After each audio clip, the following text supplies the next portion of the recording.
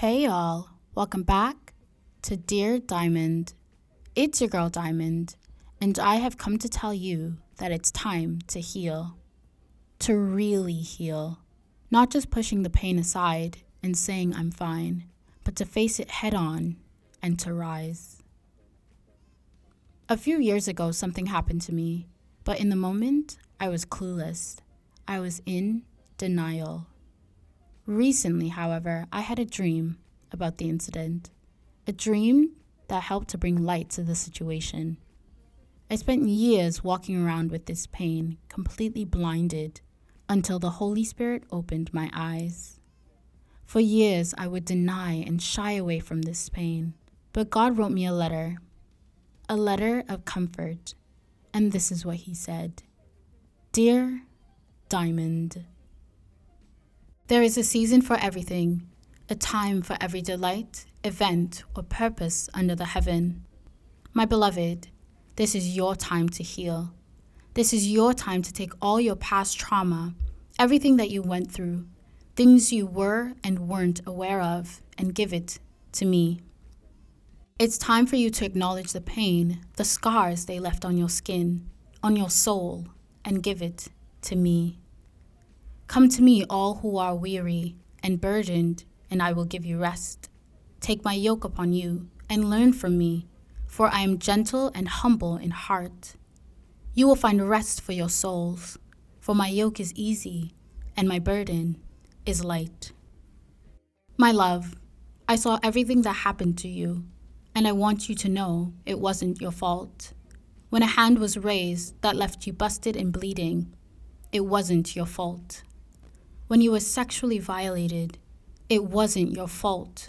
Unsure of what happened, blaming yourself for the pain they caused, embarrassed and ashamed, it wasn't your fault. My love, I can hear your voice, thoughts roaming through your mind. If only I had fought harder. If only I was more assertive with my no. It wasn't your fault. Like many, my love, you've spent years walking around with this pain, walking around spiritually ill, with a bruised and broken soul, completely unaware. But it's time. It's time, my love. It's time to heal. It's time for you to take the next step. It's time. It's time to heal. I am the Lord your God. I heal the brokenhearted. I bind up their wounds. My son, his wounds were not in vain. Familiar with pain and suffering, he bore your pain and suffering. And by this you can say, by his wounds, all those who have suffered in silence are healed. By his wounds, all those who have been hurt in public are healed. Now, my love, I speak healing into your heart, into your mind, into your soul. I speak love into your heart, into your mind, into your soul. I am the Lord your Father, who loves and cares for you. I have vowed to never leave nor forsake you. You are my daughter. You are my light.